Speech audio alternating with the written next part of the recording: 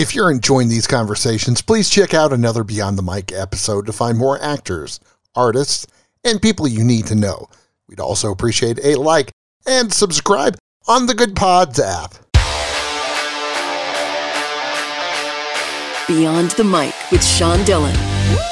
We're joined on the star line by a college professor who became Speaker of the United States House of Representatives, chairman of Gingrich 360 and author of his latest book, March to the Majority. We welcome former Speaker of the House, Newt Gingrich. It's great to talk to you. Newt, let's go beyond the mic. March to the Majority isn't a memoir, but an examination of history. What are your thoughts now on your dissertation in Belgian education policy in the Congo? Well, it actually taught me a great deal, because it turns out bureaucrats can't learn. I spent a year in Brussels working at the Bibliothèque Albert, and the bureaucrats in Brussels had a perfect plan for the Congo to become independent in 2100. Their problem was that there were riots in 1958, and the Belgian political system said, we're out, we're gone, goodbye, you had 18 months. So they had one college graduate in the whole country, and they had just failed totally, and they were just it really taught me a lot about coming to Washington, because they were just totally out of touch with reality. They lived in their little bureaucratic spaces, and they drank their nice Belgian beer, and they, thought they would make wise decisions over the long run. It used to be said that back when Zimbabwe was called Rhodesia and was a British colony, that African engineers would drive the British train up to the border where white Belgians would take over, because they had not prepared anybody to run the country.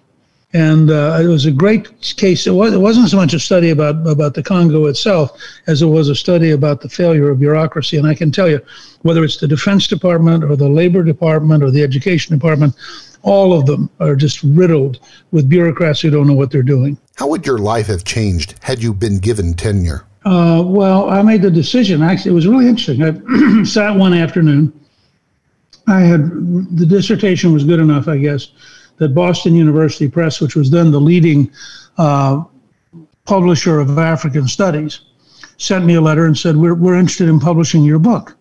And I literally sat one afternoon and held my dissertation and looked at it, and I thought, okay, I can write a book and I can almost certainly get tenure, or I can campaign for Congress, but I don't have enough time to do both.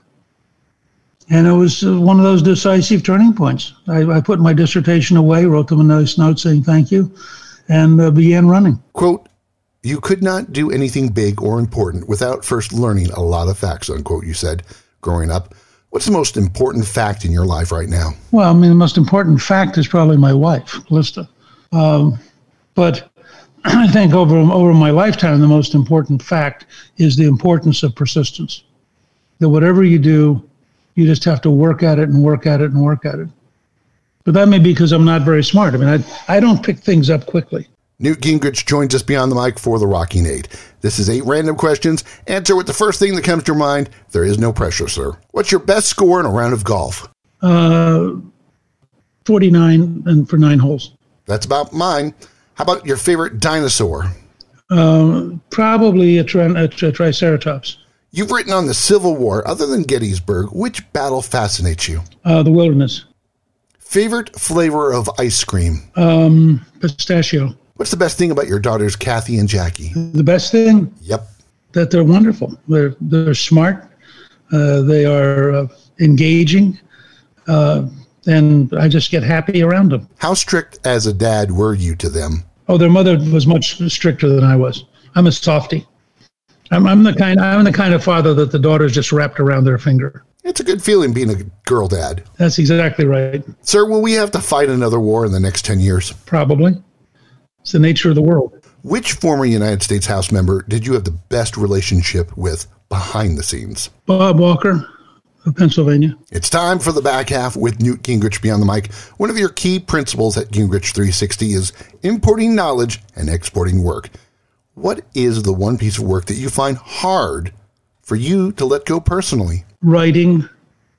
I like to write my own material. it makes me a little nervous to have other people do drafts for me. Why should people read March to the Majority? Because it is a practical guide to how today you can grow a big majority and how you can then use that majority to actually change Washington. It's really about today. It just uses history as a place to learn. Washington is so full of bureaucrats. Can we change it? Can we make it better? Yes. And look, the American experience is that we can do virtually anything once we decide to do it. And I have no doubt that over the next 20 years, we will dramatically change Washington. It's time for One Big Question with author of March to the Majority, Newt Gingrich, beyond the mic. With both parties moving from the middle and compromise, how does America come back together as one? Pick really, really big issues where you have overwhelming margins. For example, 84% of the country favors parents having rights. About 80% of the country favors work if you get money from the government. 92% of the country favors Reverend Martin Luther King Jr.'s formula of the content of your character, not the color of your skin. You could build a really big majority if you were disciplined and emphasized those kind of issues. His best game of golf was a 49, loves pistachio ice cream, and wants you to read March to the Majority. Former Speaker of the House, Newt Gingrich, thank you so much for taking the time to talk with us today.